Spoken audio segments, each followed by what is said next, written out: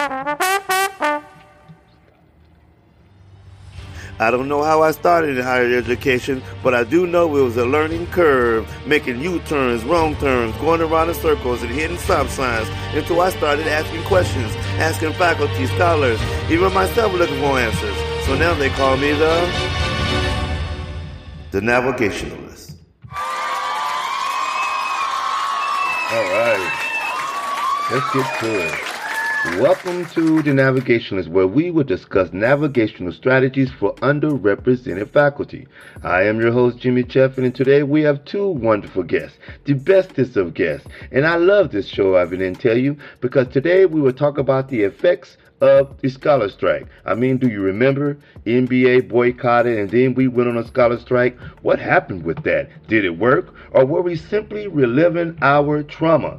And then we will talk more about what does it mean when you receive a grateful, secretive, supportive email or text from your counterparts, but not in public. And newsflash, I don't know if everybody knows, but underrepresented faculty get really irked when you confuse them with another person of color. Today we have Tsedale Melaku, sociologist and author, You Don't Look Like a Lawyer, Black Women and Systemic Gender Racism. And we have my friend, Robert Reece, assistant professor and scholar. Oh, this is going to be awesome.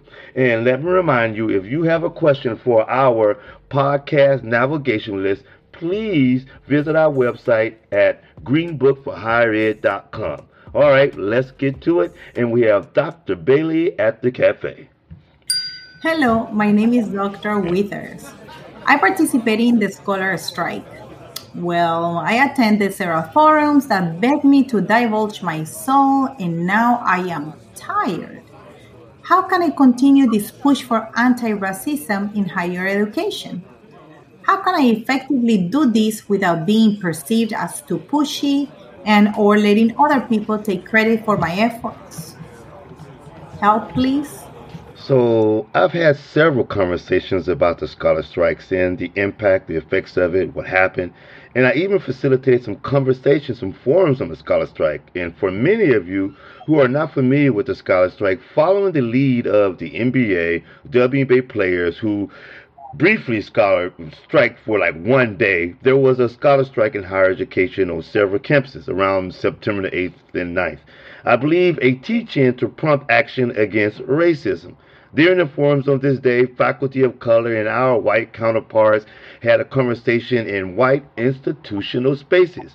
Wanted to do something. They wanted to change the world. Many of them wanted to jump into solution without even truly understanding the impact. But there are some levels to this, right? Dr. Robert Reece, please.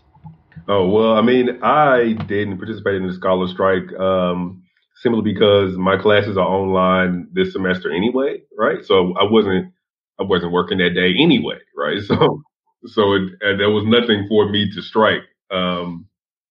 But I do feel the pressure. I understand the pressure that they feel to spill their soul to their colleagues, and I would definitely push back against the need to do that, right? Like we are, at least we are sociologists, right? And we are academics at large, like the people who are listening to this podcast, and your colleagues shouldn't need to hear your particular horror stories to understand what's happening. There's enough data on this. Enough people have written about these things already that we should have a good working understanding and enough information to point to without us having to sit there and say, this happened to me.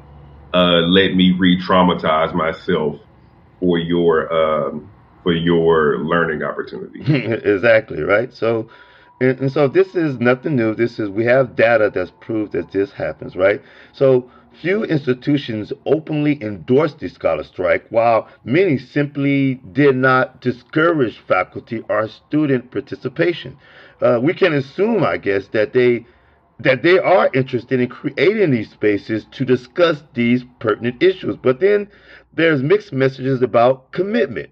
So the purpose, I believe, and correct me if I'm wrong, it was to challenge anti-racism, challenge power structures, or maybe the purpose was to plant seeds across campus, or maybe at least just to discuss and listen, right? Dr. Melaku, please. I mean, for me, I did participate. Although, the institution I come from is supportive of this kind of work. And even if they weren't, it's something that matters to me. So I am actually teaching a course right now, The Evolution and Expressions of Racism. So it's a Monday, Wednesday meet. And so Tuesday, we didn't have class. But my students were very much aware of it and we were able to engage. And then on Wednesday, when we did have class, I wasn't canceling class because the class is centering this work, right? And these are students who are very much interested in not only engaging in this type of learning, but we also made it open in terms of what it is they wanted to talk about with respect to what's happening in the moment. So I absolutely support Dr. Withers, and applaud him for participating in the Scholar Strike. I think it's really critically important for each and every one of us to be able to make conscious decisions that not only send a signal about what matters to us, but also, brings attention to what we are striking, right? This abject brutalization of Black people in America, as well as the wanton disrespect of Black lives. And it is devastating for us to have to sit and continuously engage in the same narrative, the same dialogue, and there not being any real changes, right? So, I think this really does have a lot to do with this invisible labor, right? And I talk about this in my book, this concept of the invisible labor clause, where we're forced to, perform unrecognized, uncompensated labor in order to be in this space, right? In order to navigate as well. Yeah, thank you for mentioning it. I think that's the perfect segue.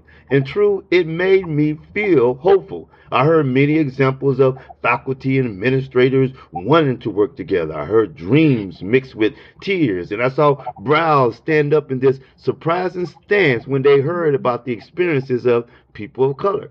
And I love the fact that it echoed the narratives of these experiences. And so, in your book, you discuss this invisible labor, this inclusion tax. Could you break that down for me and the podcast audience, please? So, in the book, You Don't Look Like a Lawyer, Black Women and Systemic Gendered Racism, I basically introduce and advance the two concepts. One is the invisible labor clause, which explains how marginalized groups, which would include, BIPOC, women of color, right, who are often made invisible when we're talking about stuff like this, the core LGBTQ plus, and how we're required to perform added, unrecognized, and uncompensated labor to maintain our positions in organizations, which are predominantly white spaces, but also to navigate our daily existence within social and professional spaces. And what I do with the inclusion tax is, in order to further explain how that invisible labor manifests, in particularly white institutional spaces. I want to keep reiterating and reemphasizing that. And Wendy Leo Moore, who came up with that concept in her book, is one of the two faculty members who have been threatened, intimidated for participating in the scholar strike. So it's very important when we think about this. The inclusion tax actually elucidates the economic value of this uncompensated invisible labor, right, that we engage in and that we have to perform in academia. Since we're speaking about academia and academics in particular, it includes all of the additional resources that are spent, money, time, mental and emotional energy in order to be allowed in these white institutional spaces, but also to adhere to or resist white norms. And what I think is interesting about what Dr. Withers is talking about here is, these forums and spaces that are created for us to divulge our traumas and those daily racial aggressions, they also need to take into account, the level of emotional and cognitive labor that goes into reliving those traumas, right? And reliving those traumas for public consumption. That's what we really need to focus on. So I understand and I believe it's important for us to share our experiences, and oftentimes we turn to people of color, in order to be the ones to share those experiences in particular, but not when it doesn't result in real substantive change, and then not when it comes at a cost to us. So how do we reconcile that? Right. And I think that this inclusion tax really does speak directly to the way that we have to pay, literally pay in these various ways, whether it's emotional, cognitive, relational, or financial, in order to engage in these various forms of dialogue and to be in those spaces and doing that kind of work. Again, uncompensated. Yes, you are so right. So, underrepresented faculty, as always, I will preach self care. This is very, very important. I am sure there were some backlash, some unconscious backlash, implicit backlash, or even explicit backlash, like in Mississippi, when the state auditor demanded that professor pay nearly $2,000 after the 2-day scholar strike, which shows what we are dealing with in higher education in America. Be aware of your surroundings. Get to know your campus and their systems. We have to get this done. And remember what unconscious bias is. Remember what implicit bias is. All right, now we're off to our second question with Dr. Bailey at the cafe. Hello, I am Dr. Robinson. Since the George Floyd incident, many of my white counterparts are calling me, even emailing me more than usual. Some seem sympathetic. One even said he was my ally. What is that? Someone had to literally die for me not to be invisible anymore for them. How can I address this with them? Thank you for sending that question, Dr. Robinson. Okay, so after this happened, I love how often we talk about allies, co conspirators, the accomplice, and other terms as we explore other people's responsibility and privilege. And I think our white counterparts should take responsibility and use their privilege. And I can also relate to Dr. Robinson because after the George Foreman incident, I received phone calls, text messages, all in my DM telling me that they appreciate me and my group, whoever I belong to. Did you experience the same thing?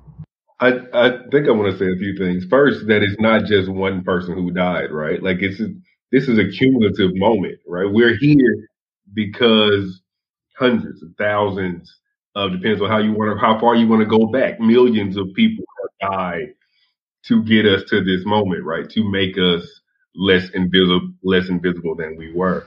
Um, but I'd encourage people. Like I hate when people reach out to me privately in support, right?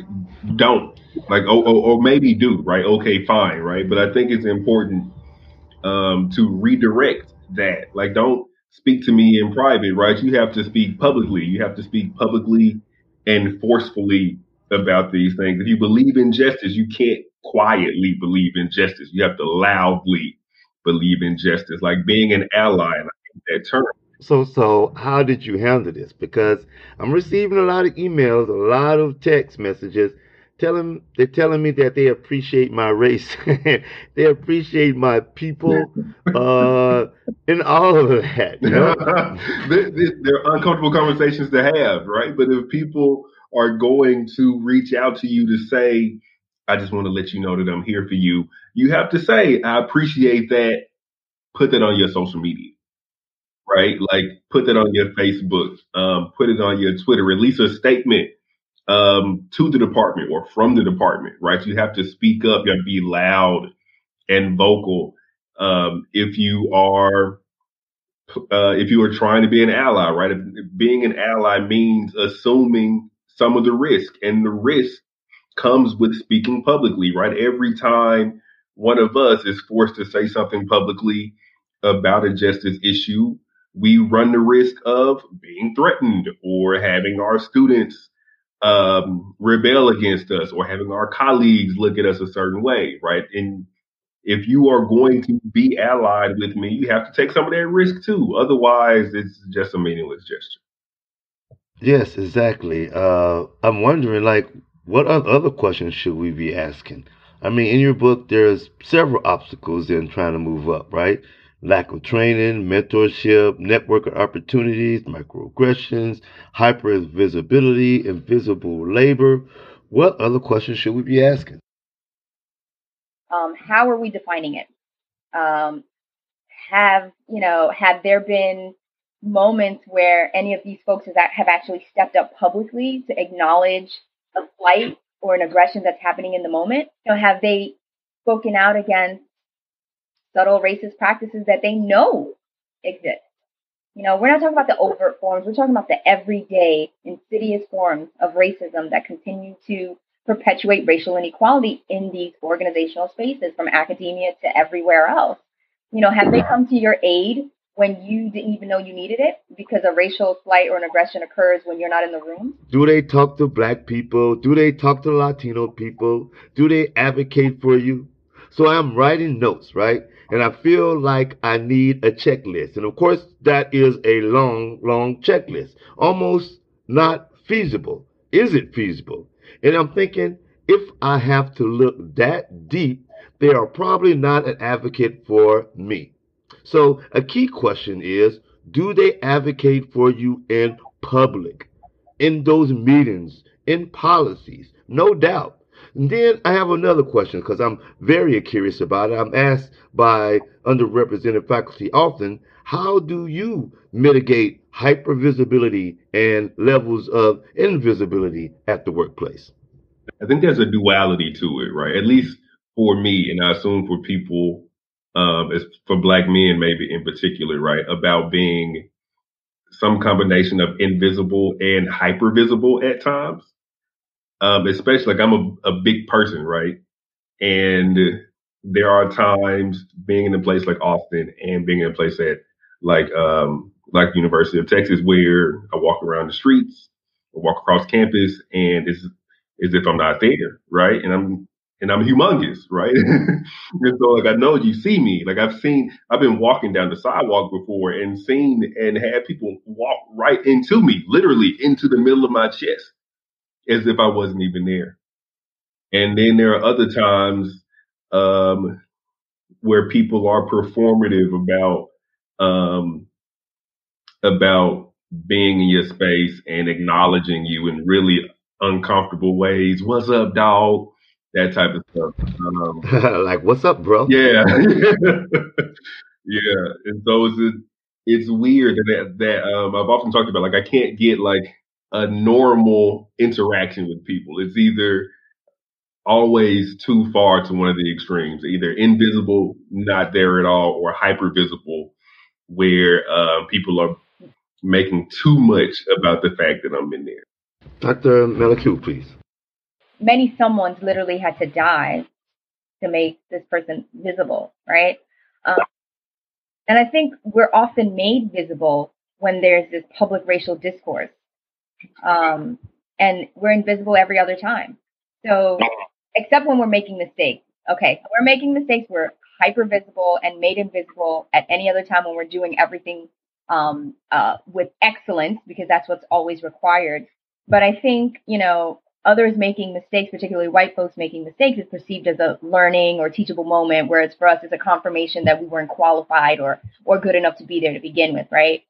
Falling back on those narratives about affirmative action or diversity hires, tokenism, right? But, this visibility also highlights that we do live in a very racialized society. And if Robert is walking around and having one of two interactions with people, one where he's completely made, perceived as a threat and invisible and very visible in this way. And then on the other, when again being visible, falling back on those narratives and stereotypes about Black people and Black men in particular, it speaks directly to the fact that we are absolutely living in an incredibly racialized society.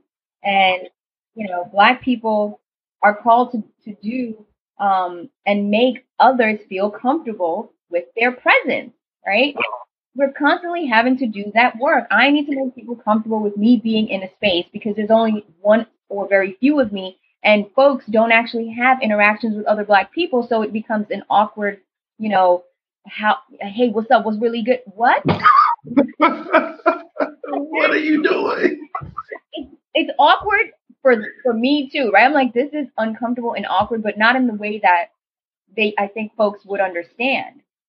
But I think in those moments, we just have to be honest about how we feel. That's when your allies should come in, right? If you are an ally and this happened to me and I'm afraid of the consequences if I tell this guy, hey man, that's a little too much, I should be able to come to you, um, ally, and you should be able to go to this person and say, hey man, I heard that you had an interaction in the hallway the other day. It made them kind of uncomfortable. Maybe you should apologize, right? Like that. If you're an ally, those are the type of burdens that you should be assuming. So, as a writer myself, I am always exploring and searching for poetry. And I discovered some poetry written 20 years ago by faculty of color complaining about the climate on campus in higher education. And I've discovered poetry today written in 2020 complaining about the climate on campus in higher education. Many of my colleagues often ask me or fuss at me and say they don't understand. We have over 20 years of study that talks about microaggressions, the situations that underrepresented faculty are experiencing. And they ask me, shouldn't we be further? Are things getting better? When can we describe ourselves and our counterparts as woke? Are things the same now as they were like 20 years ago? I will say that I am in a department here, one of the biggest and highest ranked sociology departments in the United States. And this department has never had a black woman successfully go through the tenure process. My first year here, right, I was the only black person in this department, right? There's almost 50 faculty here.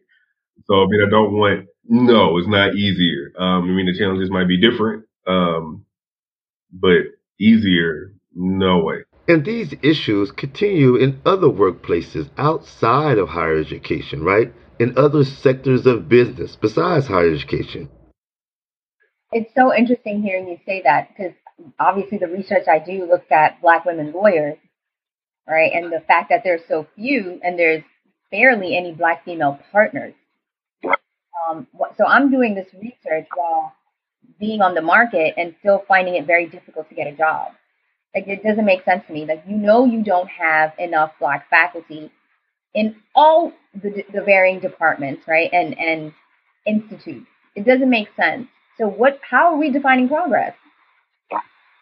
You know, we have to keep coming back to what those definitions are, what they mean to us today, and how they are still very much similar to the circumstances that we find ourselves in today are very similar to the poem. It's the same.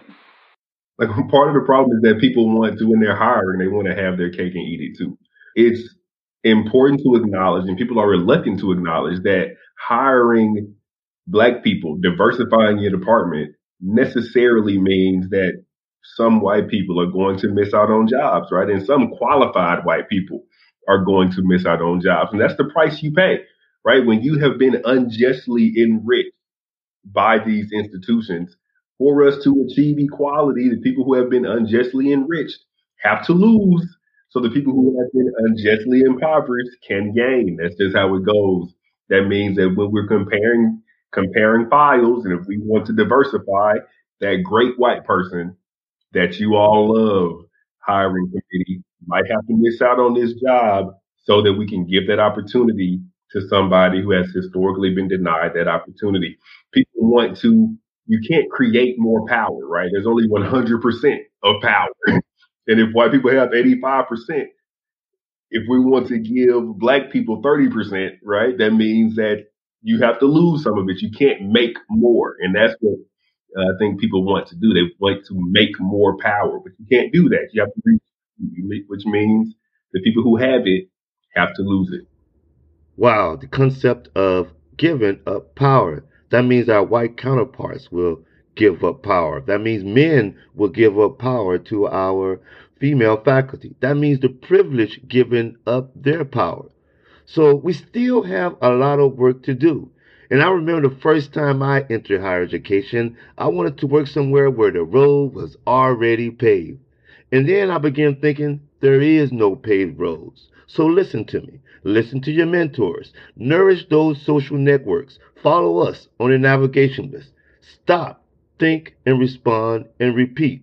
And remember, this system was not created with us in mind. Now we're off to our third question with Carolina at the cafe. Hello, I am Dr. Luis Martinez, a proud Puerto Rican. Let me say I usually experience microaggressions every day, but one that irks me is when they get me confused with another person of color. Race does not matter. They confuse me with the president of our college, and he looks nothing like me. How can I address these microaggressions with these people? So, thank you for this question, Dr. Martinez, because this question is funny and it's not funny, and it happens to me all the time. There's a name for it: failure to differentiate. It is a microaggression, podcast audience. Failure to differentiate. And yeah, I feel them because I experienced this. It happens to me. And race has nothing to do with it, right? We look nothing alike. I see you laughing, but what is really going on with this failure to differentiate? Yeah, and it's hilarious every time. It's hilariously ridiculous. I'm just like, have you not even looked me in the face before? I don't understand what's happening Like, give me one, give me one, give me one. Is what? Someone actually confused me for Wanda Sykes. here. To my face. We don't look alike. We don't have the same body types. Especially when it's in the organization, right? In the school. Just think about it. There are so few of us. So how is it that you're consistently confusing us all the time for the other Black person, right? I think there's really so much to be said about how the white racial frame, Joe Fagan's concept, how this actually operates to keep us all relegated, into one monolithic group for particular people, right? Without consideration of our human and individual differences. It doesn't make any sense. How come I know? How come I can tell the difference between people, but folks can't tell the difference between me? And I'm talking about whether it's, complexion, hair, height, body type, all of it. There's literally an erasure that continues to happen. And I think that's, again, it goes along with this idea of being invisible and hypervisible. I'm hypervisible as a Black blob, like a Black body, but you don't even see my face, right? You can't really see me. You just see me as like this Black person, which is why you can't differentiate between me and someone else. Yes, and we're not talking about doppelgangers, right? We are here, then we disappear again, and it's been so long since we've been seen, we appear visible again later. So what does it mean? First of all, this is a person ignoring the racial and ethnic differences and sometimes not caring. I've seen the same person do this over and over again without even trying to correct themselves. It is small to them. All Asian Americans don't look alike. All Puerto Ricans don't look alike. We are not monolithic people.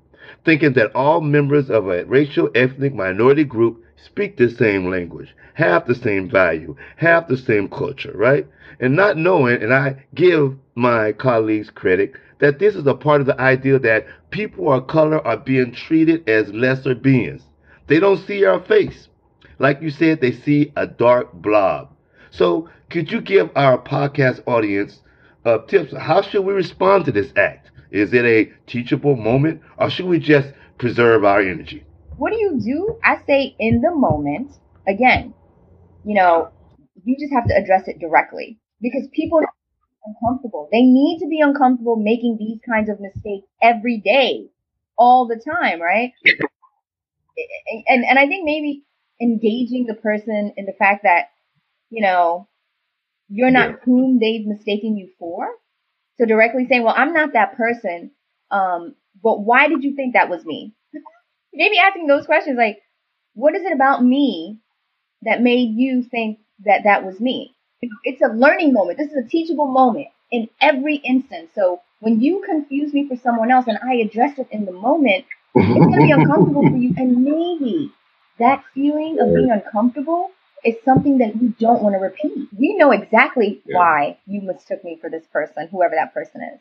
You need to name it and then recognize it in yourself and then move forward. That's the point. Right. Like, if we keep letting folks consistently mistake us for the other Black person, then we're almost engaging in this, very unhealthy cyclical process where we're having to then manage those traumas ourselves, right? We're holding the bag every single time. What tends to happen to me is that I don't even realize it happened, right? People will come and just have the conversation, and like by the time the conversation is over, like during the conversation, I'm thinking this is weird. Like what's happening right now? And then it's over, and I'm sitting in my car or sitting in my office, or I'm sitting in the house, like what just happened? Did they think? Oh, they thought I was somebody else. That's why we were having this conversation that confused me. So I'm gonna have to sit there and deepen and wonder, right? Like, what did you do wrong, or did you do something wrong? Did I forget somebody that I'm supposed to know? Did I forget a commitment that I have, right? And then, when in fact, it's not about you; it's about them and their race. Well, I can say I have received several free cups of coffee because of this, right? So, one reason we created this podcast, we wanted underrepresented faculty to be able to name their experiences. Failure to differentiate. So, if someone confuses you with another, tell them you can do it because you belong in higher education. And remember the layers. These white spaces and dominant white culture in American society operate to normalize their white experiences, conforming to comfort of our white counterparts.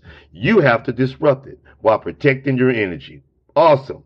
So, could you give our podcast audience some navigational advice? That for the one advice I would give is to address things in the moment. Try to find the courage, right? And hold your institutions accountable for what they have said is part of their mission. And the way that we have to do that is by speaking up and saying it, even though it's hard. And that's an invisible labor that you are going to engage in, and the tax is high. But we have to do it because, one, relying on allies who just rely on the word and not actually focus on what it means in the practice and how that also translates in terms of sponsorship is really, really critical. It's not going to help us. We need to be present in those moments and also, take a stand, just like we're taking a stand in the research that we do and how we, publicly engage others about race and racism. We need to do it in our own spaces because they're getting away with it.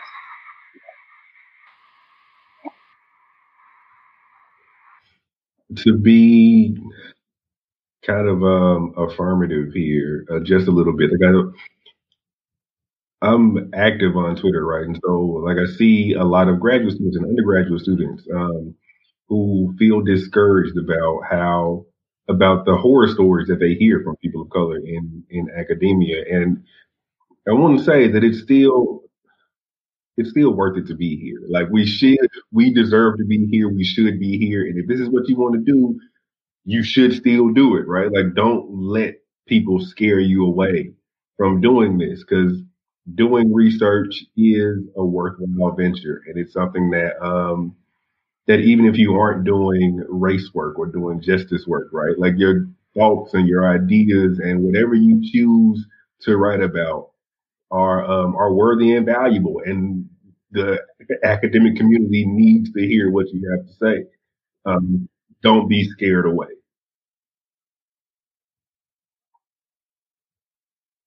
Even though things haven't changed. And if you're in my class, even though I'm going to spend 3 months, 4 months telling you how things have actually got worse since the 1980s, but you should still, hang out anyway.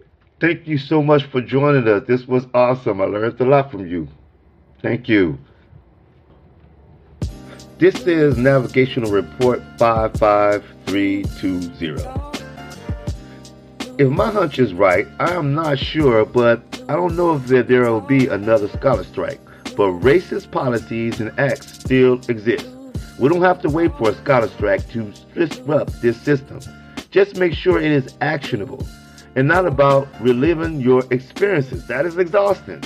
And if you are an underrepresented administrator and you didn't attend, that might be a red flag for us.